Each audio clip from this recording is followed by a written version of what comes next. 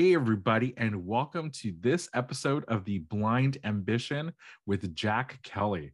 It's your friend Rick from Blind, and I have the honor of introducing Matt Fitzgerald, who's the Chief Marketing Officer at Tend. Tend is the early stage company disrupting the dental industry through tech and hospitality touchpoints. Its studios are equipped with state-of-the-art technology, offering general dentistry, orthodontics, cosmetic treatments, oral surgery, and even handles emergencies. He led the brand's launch in 2019, overseeing its growth from the opening of its first location in New York City to several new market entries around the country. Tend actually now has 23 locations in 5 major metros. Before Tend, Matt was a senior vice president of marketing at HelloFresh's US division, where he grew revenue from $10 million to over $1 billion in just 4 years, making it the #1 meal kit in the country. Thanks for coming on the show, Matt. It's my pleasure. Happy to be here. You have like such a killer resume, but one thing that I noticed about your background is you actually funded your own company called Cool Beans. You know, it manufactures healthy, all-natural hummus, Whole Foods markets, organic groceries, stock your food. In your 4 years at the helm of that company, like, what are you most proud of having accomplished? Well, it was honestly a lot of fun to launch a brand like that and to kind of create a product. I actually founded the business with my brother. Working with him personally, that was, maybe the best part of it all. But I will say, being able to kind of fight our way onto the shelves of Whole Foods, I mean, the badge value of saying, hey, we are in hundreds of Whole Foods locations kind of across the country. There's like a legitimacy to that. Your mom and dad, when they're saying, oh, what does your son do? Oh, he sells something at Whole Foods. People actually know what that is. And that was a lot of hard work. And, we chased a lot of executives there to get in front of them, to then get slotting, at the store. And so I think that probably was our, from a business point of view, our best achievement. That's a tough business from what I understand, right? That's a kind of a really cutthroat to get the floor space, right? It is incredibly competitive because even like a Whole Foods, they probably have anywhere between 30 and 50,000 SKUs in a location. They probably have multiple competitive options within your own category. You're not making lots of money on any individual unit, right? I mean, you're talking, even with good margins, $1 or $2, so you have to have high velocity, and if it doesn't move, they won't keep it on the shelves. So there's just so much that goes into it to make it successful at the shelf level. It's awfully competitive and hard. I love that kind of background and context, right? Because you're a world-class marketer, and I find that with marketing, there's so many kind of misconceptions. But my personal experience working with marketers, there's a lot more in common with like almost like a finance or like a very technical, very like nuts and bolts figures. Like, how does one kind of gain those like technical skills or that business acumen to succeed in your role? Yeah, I think marketing more and more is getting quantitative in nature. And I think there's 2 parts to that, right? There is a financial component, right? Marketing tends to have budget for media and other investments. And so, of course, you have to partner closely with finance, and you have to do budgeting and financial planning and, kind of reconciliation at the end of a month or quarter, right? So you have to be numerate just to handle the P&L. But then I think that, the digital environments and your website or your mobile app, whatever it might be, throws off so much data that you have to be able to organize it and analyze it and try to find insights into it so that you can build better performance over time. I think it is important to acknowledge, though, that depending on how you conceptualize, say, a marketing function at a company, there can be really 2 parts to it, right? There could be kind of the hard numbers-based growth side, right? Which is we need to go acquire companies and build revenue. And then there can be the softer storytelling side. And that's maybe more where brand skills would sit: designers, copy, photographers, editors. And the 2 have to live together. but they can have very different backgrounds and very different skill sets. And sometimes you have to figure out how to manage that all. In your experience, do you find it difficult to hire kind of that like performance, that quantitative heavy side of marketing? Well, I look for something very specific. I've been doing this a while now, and I've hired hundreds of people. I bet. So it is hard. And sometimes performance can be at conflict with brand, because, sometimes what draws a click or a conversion event may not necessarily be on brand. It may be salesy. It may lack certain maybe design, finesse, but it works. It's effective. So I do look for, quantitative skills. I look for, my current VP of growth, has a statistics background. She's incredibly analytical. And that's really helpful. Or I might look at previous places you've been in. And if I know that while they take a quantitative approach as well, that's really helpful. I almost always have some kind of an exam as part of an interview process, like nothing crazy, but like a little take-home Excel that, can demonstrate that you have some fluency in managing the software and you can do the analysis. So I do the best we can to kind of find those examples within someone's candidacy. And then, of course, there's a part of me that I also have to train them up. They're not going to have everything on day one. And I think if we have the right culture on the team, and really commit to a successful onboarding, you can try to shore up any gaps or weaknesses. Now, I mean, with you like more than a decade in like marketing leadership experience, like, is there a reason someone should not get into marketing? I love it personally. I mean, the reason I got into it in the first place is, especially marketing in the consumer environment, is I think it's fun to be maybe that little source of joy during the day for an individual, right? Like that's a fun concept for me. And I kind of shied away from maybe banking or consulting. These days, all tech is also part of that maybe more traditional mix, because I wanted to do something that had a positive impact on the individual. Where marketing can be tricky is, and just something to think about is marketing valued at that company? What is really the core competency of that company? And a lot of times it will look like a marketing company, but it's really an operations company or an engineering company, right? And so you just have to make sure that if you're going to be in marketing at a company that has core competencies that are not yours, that you're comfortable that you may not have the same influence on outcomes, or other stakeholders may be making the decision, even if you're trying to influence it. And so that would be one thing to think about.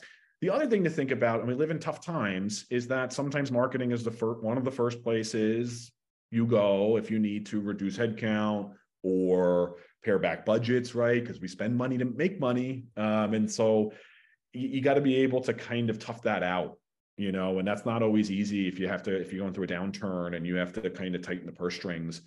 That's hard, and not everyone will want to do that.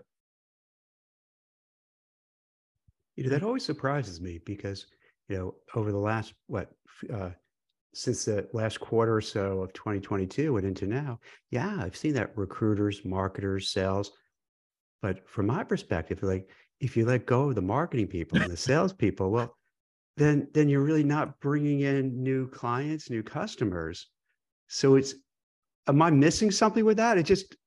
From the outside perspective, you're inside, I'm from the outside, like it just didn't make sense when I would start looking to see, on LinkedIn, when you see the, open to work, banners and saying, hey, I lost my job. Yeah. Lots of marketers, sales, recruiters. No, I see the world the same way. I think in the short term, even if it makes your financial statements look a little bit better, you're then going to actually slow down growth in the future, right? Because by the time you say, okay, look, things have stabilized, let's bring the marketers back, you got to get them, you got to onboard them. It takes time to have impact. So you're actually, maybe fine in the first X 90 days, your P&L looks a little bit better, but give me 2 quarters, give me 3 quarters. I think you're going to see slower growth. I think the misconception here is some marketing teams can be inefficient, right? So if you are burning cash on customer acquisition, then sure, like you probably don't have the right people leading that team, or you don't have the right org design on that team. But if your marketing is efficient, right, you're inside of margin, maybe on your first sale, or your payback period is relatively small, then yeah, I would say that the marketing team is not putting the organization at risk of burning cash. And that may not be the most prudent place to go to, scale back budgets, reduce headcount. So I think it depends on how the team is run and the KPIs that are important to the business. Yeah, I always found the dynamics of marketing quite interesting, right? On that note, a lot of growth methods or a lot of the performance tactics are online, they're dynamic, they're auction based.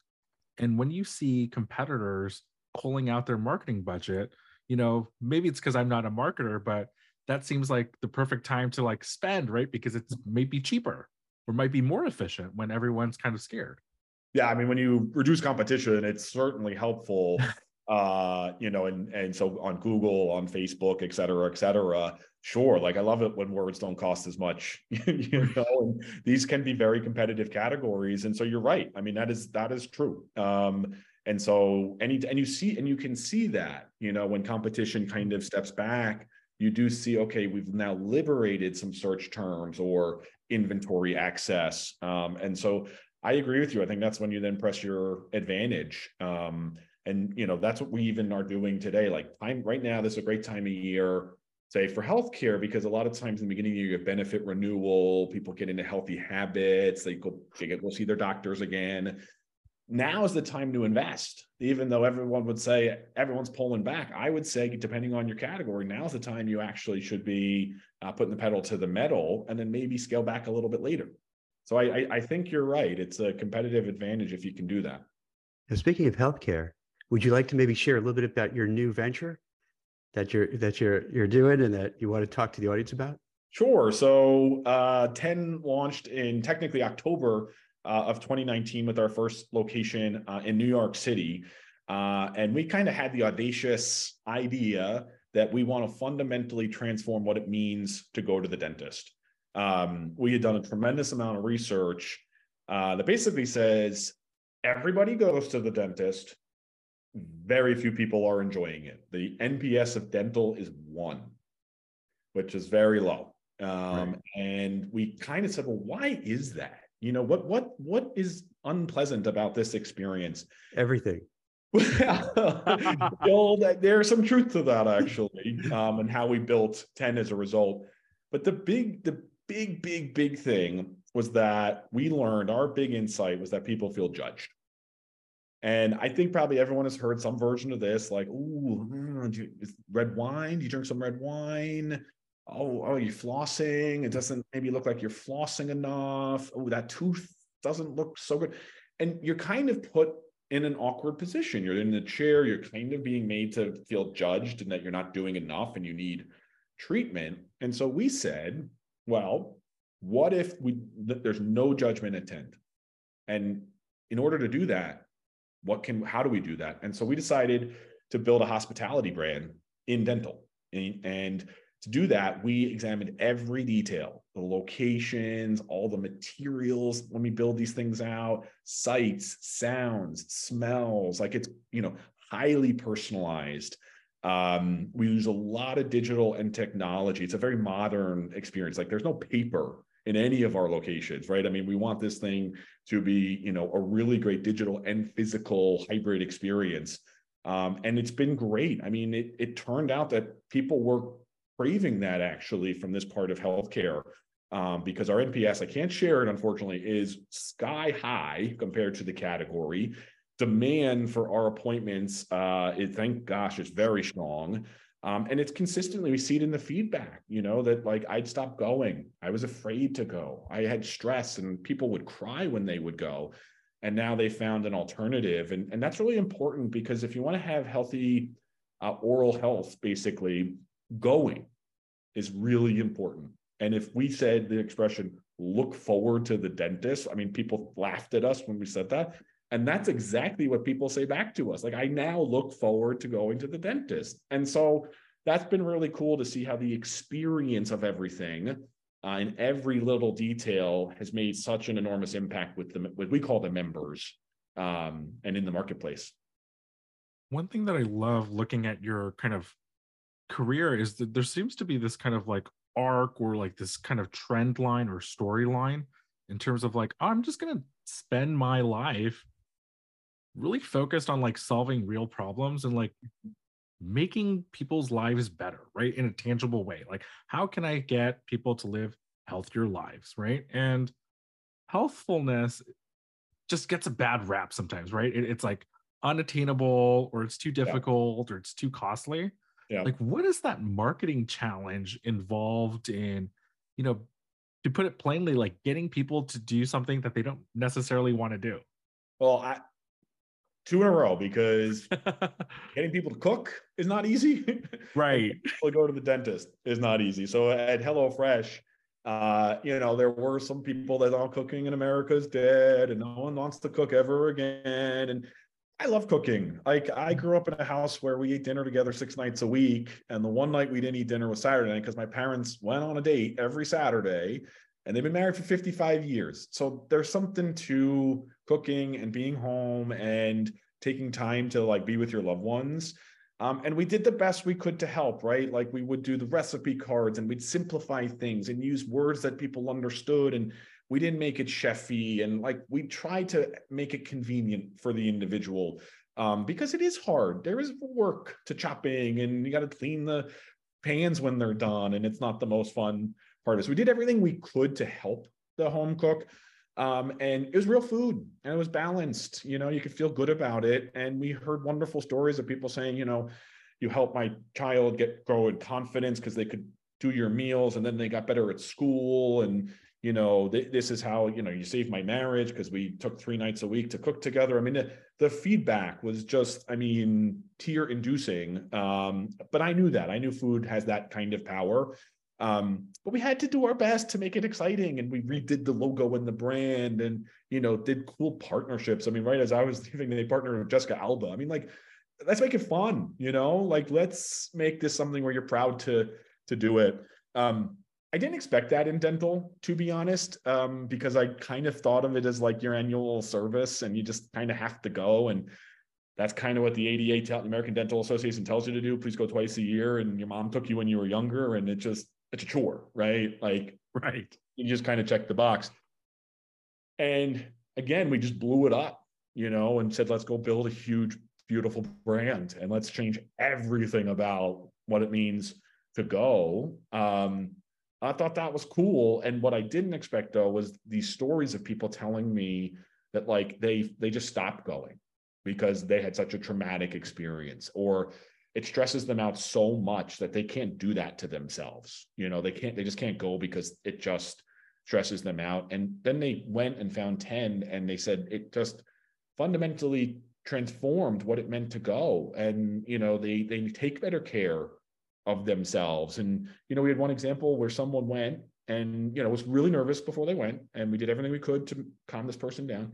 They had a really lovely experience. And the next day they brought, we call them studios. They brought the studio location donuts just to say thank you for a great experience, And I think when you have 2 genuine brands trying to do the right thing, trying to really start with the consumer and work backwards, and you get it right, you do start to see higher levels of participation. How do you create that brand, right? Because there are certain aspirational brands that I think we all can name off the top of our heads, right? Like Apple is one where they just seems to like get marketing and be really like brand focused, right? You've done it now twice, 3 times. Like, how do you build that from scratch and make it stick? Well, I think you have to start by believing in it, right? I think you actually have to say, wow, brand matters, right? Like, for some companies, it doesn't, and that's okay. You may offer a great service, or it doesn't, you're a utility company, you don't really need it, right? Like, there are just certain things where you're like, it almost doesn't matter what your NPS is. But I think if you're care about brand and it's just part of the founding logic of a business, that really matters. It's awfully hard to fabricate it, because people pick up on that. They know when it's an inauthentic brand. If you work in consumer, I mean, you really have to care about the consumer, right? And you have to start with the consumer and understand his or her need state. And are you doing something to address it? You have to be willing to accept feedback. You know, brands don't stay the same forever.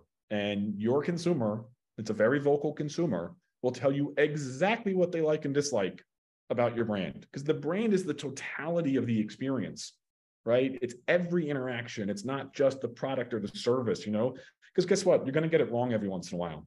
And when you do, someone's going to call up customer care. Well, that's a brand moment too, you know, and is the staff well trained, and do they have empathy, and can they get to a resolution for you? So I think if you don't have those kind of components and that ethos, it's very hard to then have a breakthrough brand. And I think the organization has to align behind that. That's really important.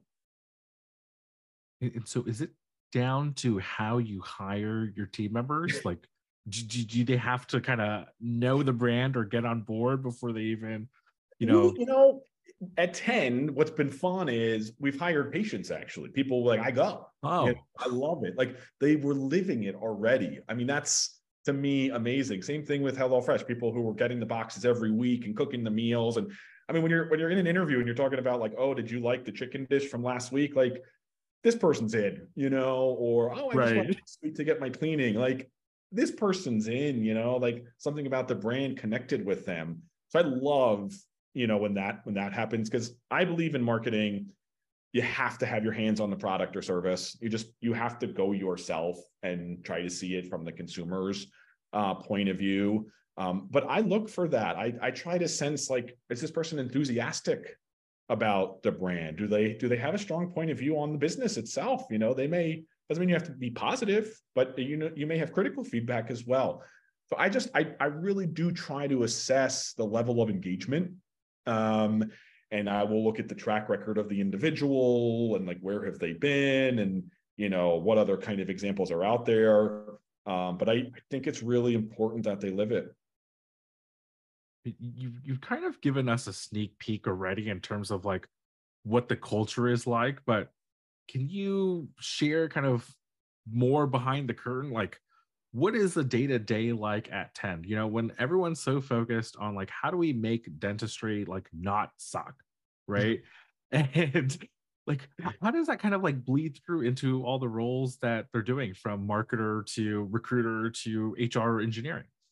Well, I firmly believe that you don't join, you know, an early stage, potentially disruptive, high scale potential company to not want to have impact, you know? And so I think what's important in early stage is that you create a culture of impact, of doing. And so I think our culture is such that we give you lots of room to go do your thing across any part of the organization, because you can't micromanage, and everybody wants to have that impact and say, hey, look, I did that project. That's, you know, I'm accountable for that. I changed the trajectory of the company in a positive way.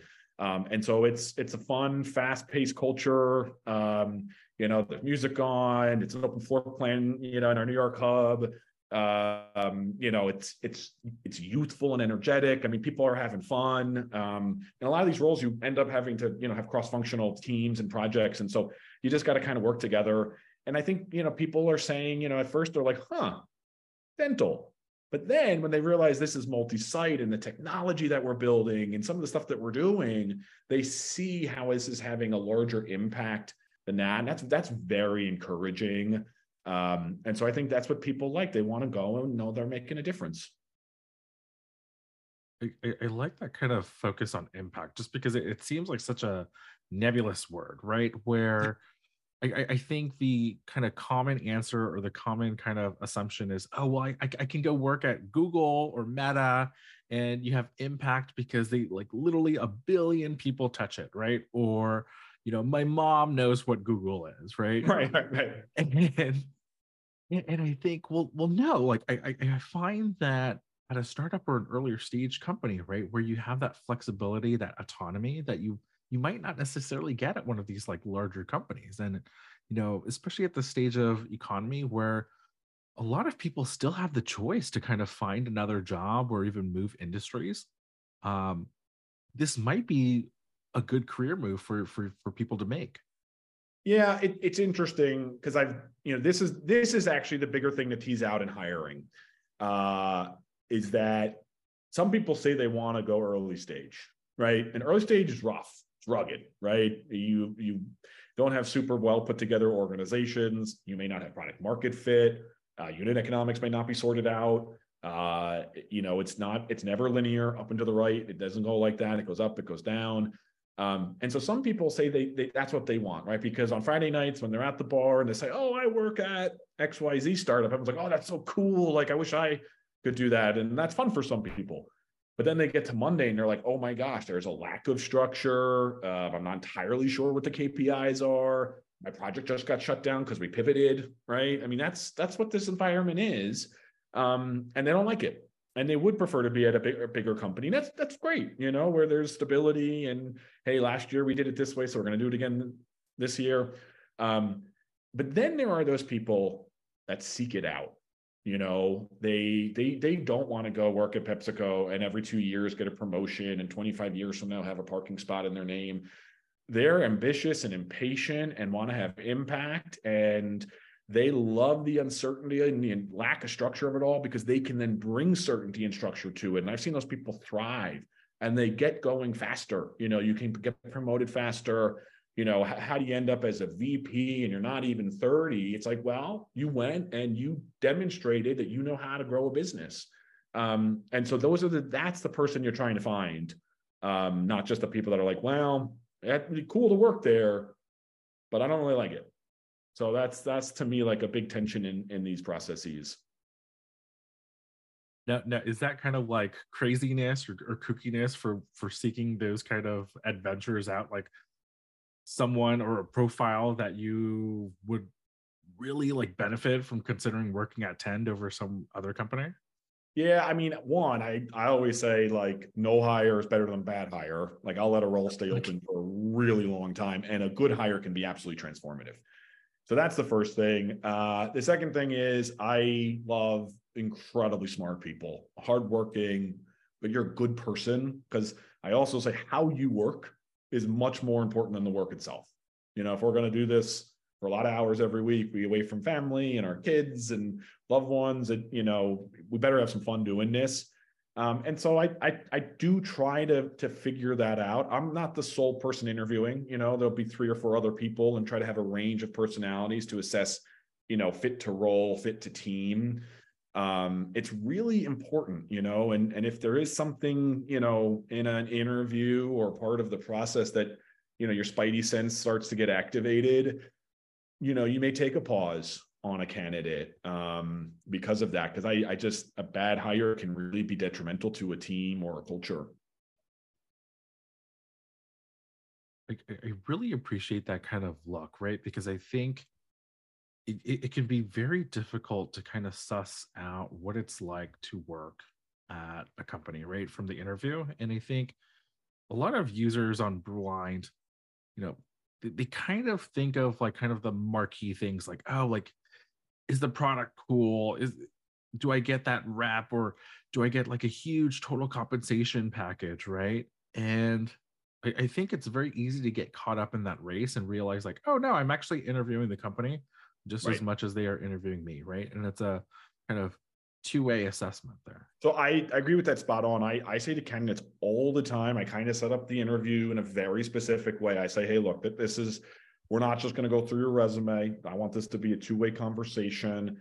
This is, yes, we want to get to know you better, but please, you get to know us, because this is a big decision, on both sides. And I say, I'll give you a little bit about myself and the company, so you have like the full context. So that way maybe your answers can be informed by that. And I never ask for the walk through the resume. I just, what do you want? What should I know about you? Like what's interesting? And so we kind of go that way, with it. And I do try to get a sense of that. I ask questions anytime you want, right? Like, let's see what's on top of their mind. And so I think that's important to be clear and direct, and to try to do that, because it is truly two ways. It really is. And, it shouldn't just be us talking at you. That's not going to be very constructive. Are there any like questions that people have asked during the interview process that, you've been particularly struck by or that have impressed you?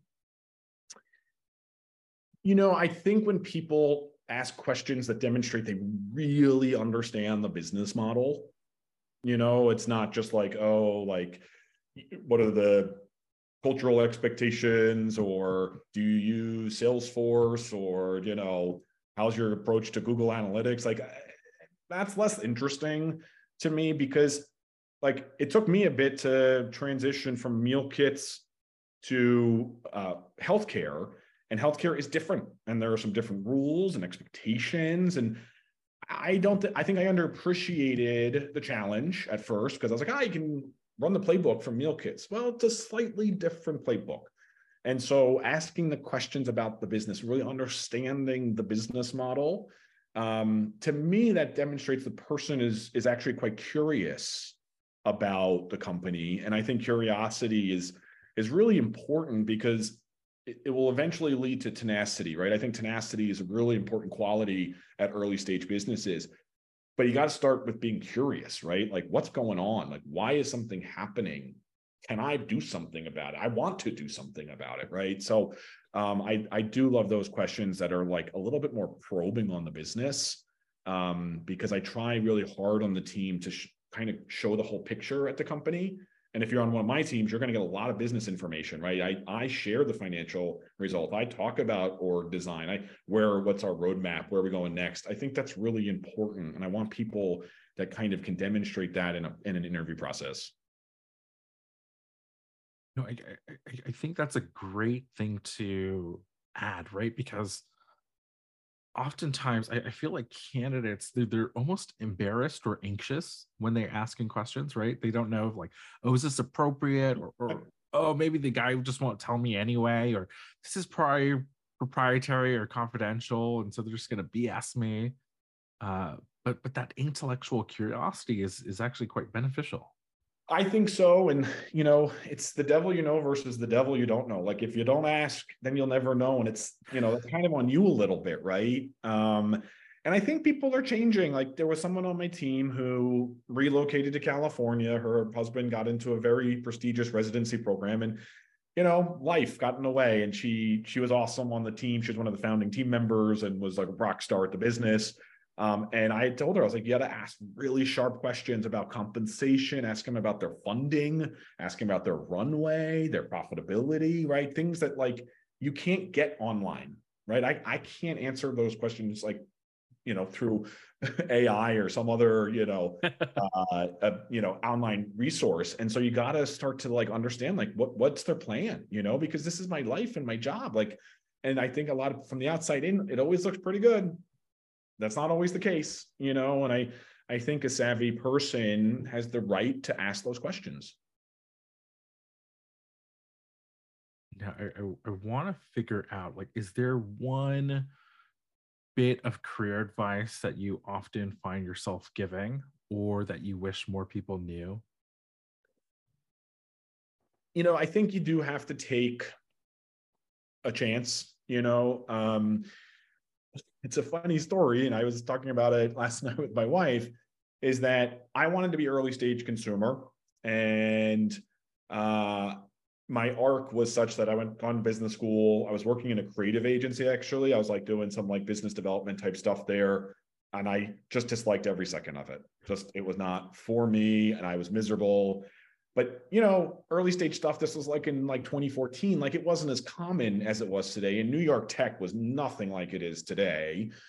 And this is when I started to talk with HelloFresh, and like, I was like, wow, this is awesome. Like cooking food at home, and they had a VP of marketing open. And, I was like, this is exactly what I was looking for, quite frankly. And I remember talking to my wife about it, because we were a few months away from getting married. And I was like, I think I might change jobs. And she was like, who's HelloFresh, and why wouldn't you just go work at Blue Apron?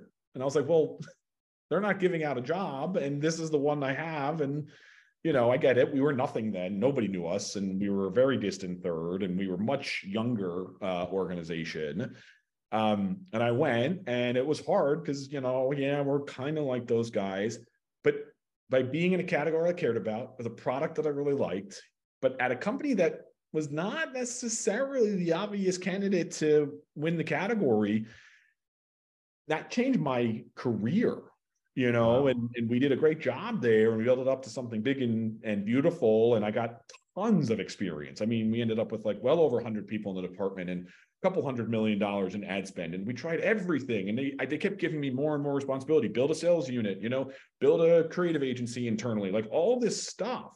And that was really helpful. And I was okay if it failed. Like if after 6 months, either I stunk or the company stunk, it was okay. And I was early enough in my career where I could do that. But that was a game changer for me. Brilliant. I think that's quite a good lesson, right? Just be willing to take the chances. I think early on, my father gave me this advice because I made a career switch from working in politics and lobbying to working into tech and getting into public affairs and PR and communications. And I asked my dad, like, oh, should I do this? Right. I studied politics, loved it. There's an obvious track to go on if you want to succeed in that industry in politics. And my dad said, hey, you're young in your 20s. It's all about learning, right? Like try to find the rocket ship, try to do something new. Like if that means like moving across the country or moving to another country, do it while, this kind of stakes are low, right? Where you don't have a family yet and everyone's equally as broke as you are. So there's no difference, right? And wait till your 30s, and your 30s are for earnings, he would say, right? And say, by then you'll have figured it out and you can just go really deep and build that T shape. Yeah, I think the collection of experiences is really important. And how do I know that is so I really did not like working at a creative agency, and it's not what I saw for myself long term, but got to pay the bills, got to keep moving forward. Right. In hindsight, though, it was terrific. It's actually pivotal to kind of how I run marketing teams now, because inevitably in marketing, you're going to work with agencies. It could be a media agency, creative agency, PR, there's just a multitude of agencies. The fact that I can look across the table at an agency partner and say, I've been in your shoes before. I understand the skills that your agency has, the personnel, the unit economics, how you do billing, that you hate when clients on a Friday afternoon ask you to get something done that day or first thing Monday or ruin a holiday. And it gave me a lot of street cred, and I think how we manage agencies is appropriate and good. And I think you can be firm but fair, but I can see it from their point of view as well. And so that was honestly a blessing in disguise. And so it's the collection of the experience. You never know when they're going to you're going to lean into them, right? It could be tomorrow or it could be 10 years from now, but it does give you kind of more range, I would say. I love that. Thanks so much for sharing your wisdom with us, Matt. Well, I don't know if people would perceive it as wisdom, but fun certainly to talk with you guys. No, you're too biased. Thank you so much. That's it for The Blind Ambition. If you enjoyed the show, please leave us a 5-star rating and a review. And don't forget to subscribe wherever you get your podcasts. Thanks for listening.